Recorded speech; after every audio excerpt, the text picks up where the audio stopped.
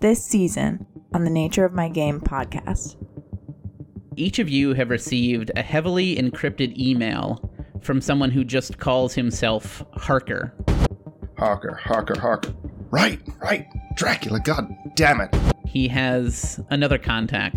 She's fled to Marrakesh to try to escape whoever's after her, and our employer wants your help in getting her out. Man, I'll be honest, I'm apprehensive because I nearly died last time. So, I'm excited to be back out here, but this is no joke. If we're going to find out what's going on here, we have no other recourse. We have to get in contact with this Harker.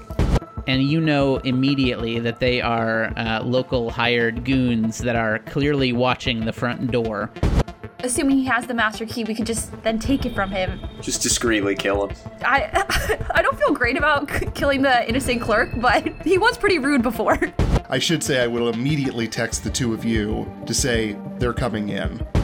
And you hear him say, "Have to get in there. We need to know if she's in there." I will say, no, take a seat, and I will literally throw a chair at him.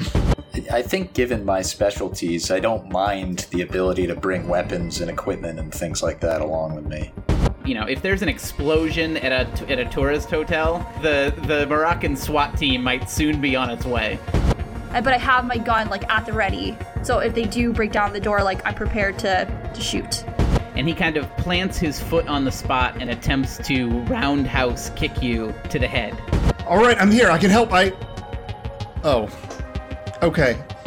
You've got it all under control. Great. Yep. Good. That's good.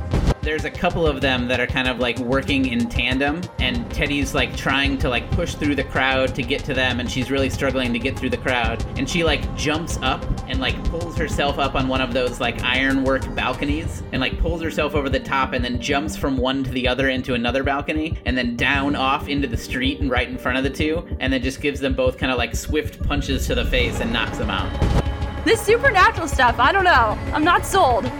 And you kind of see him kind of prowling around you, looking like he's wanting to attack. But you do notice something in particular is that he seems to be avoiding direct sunlight.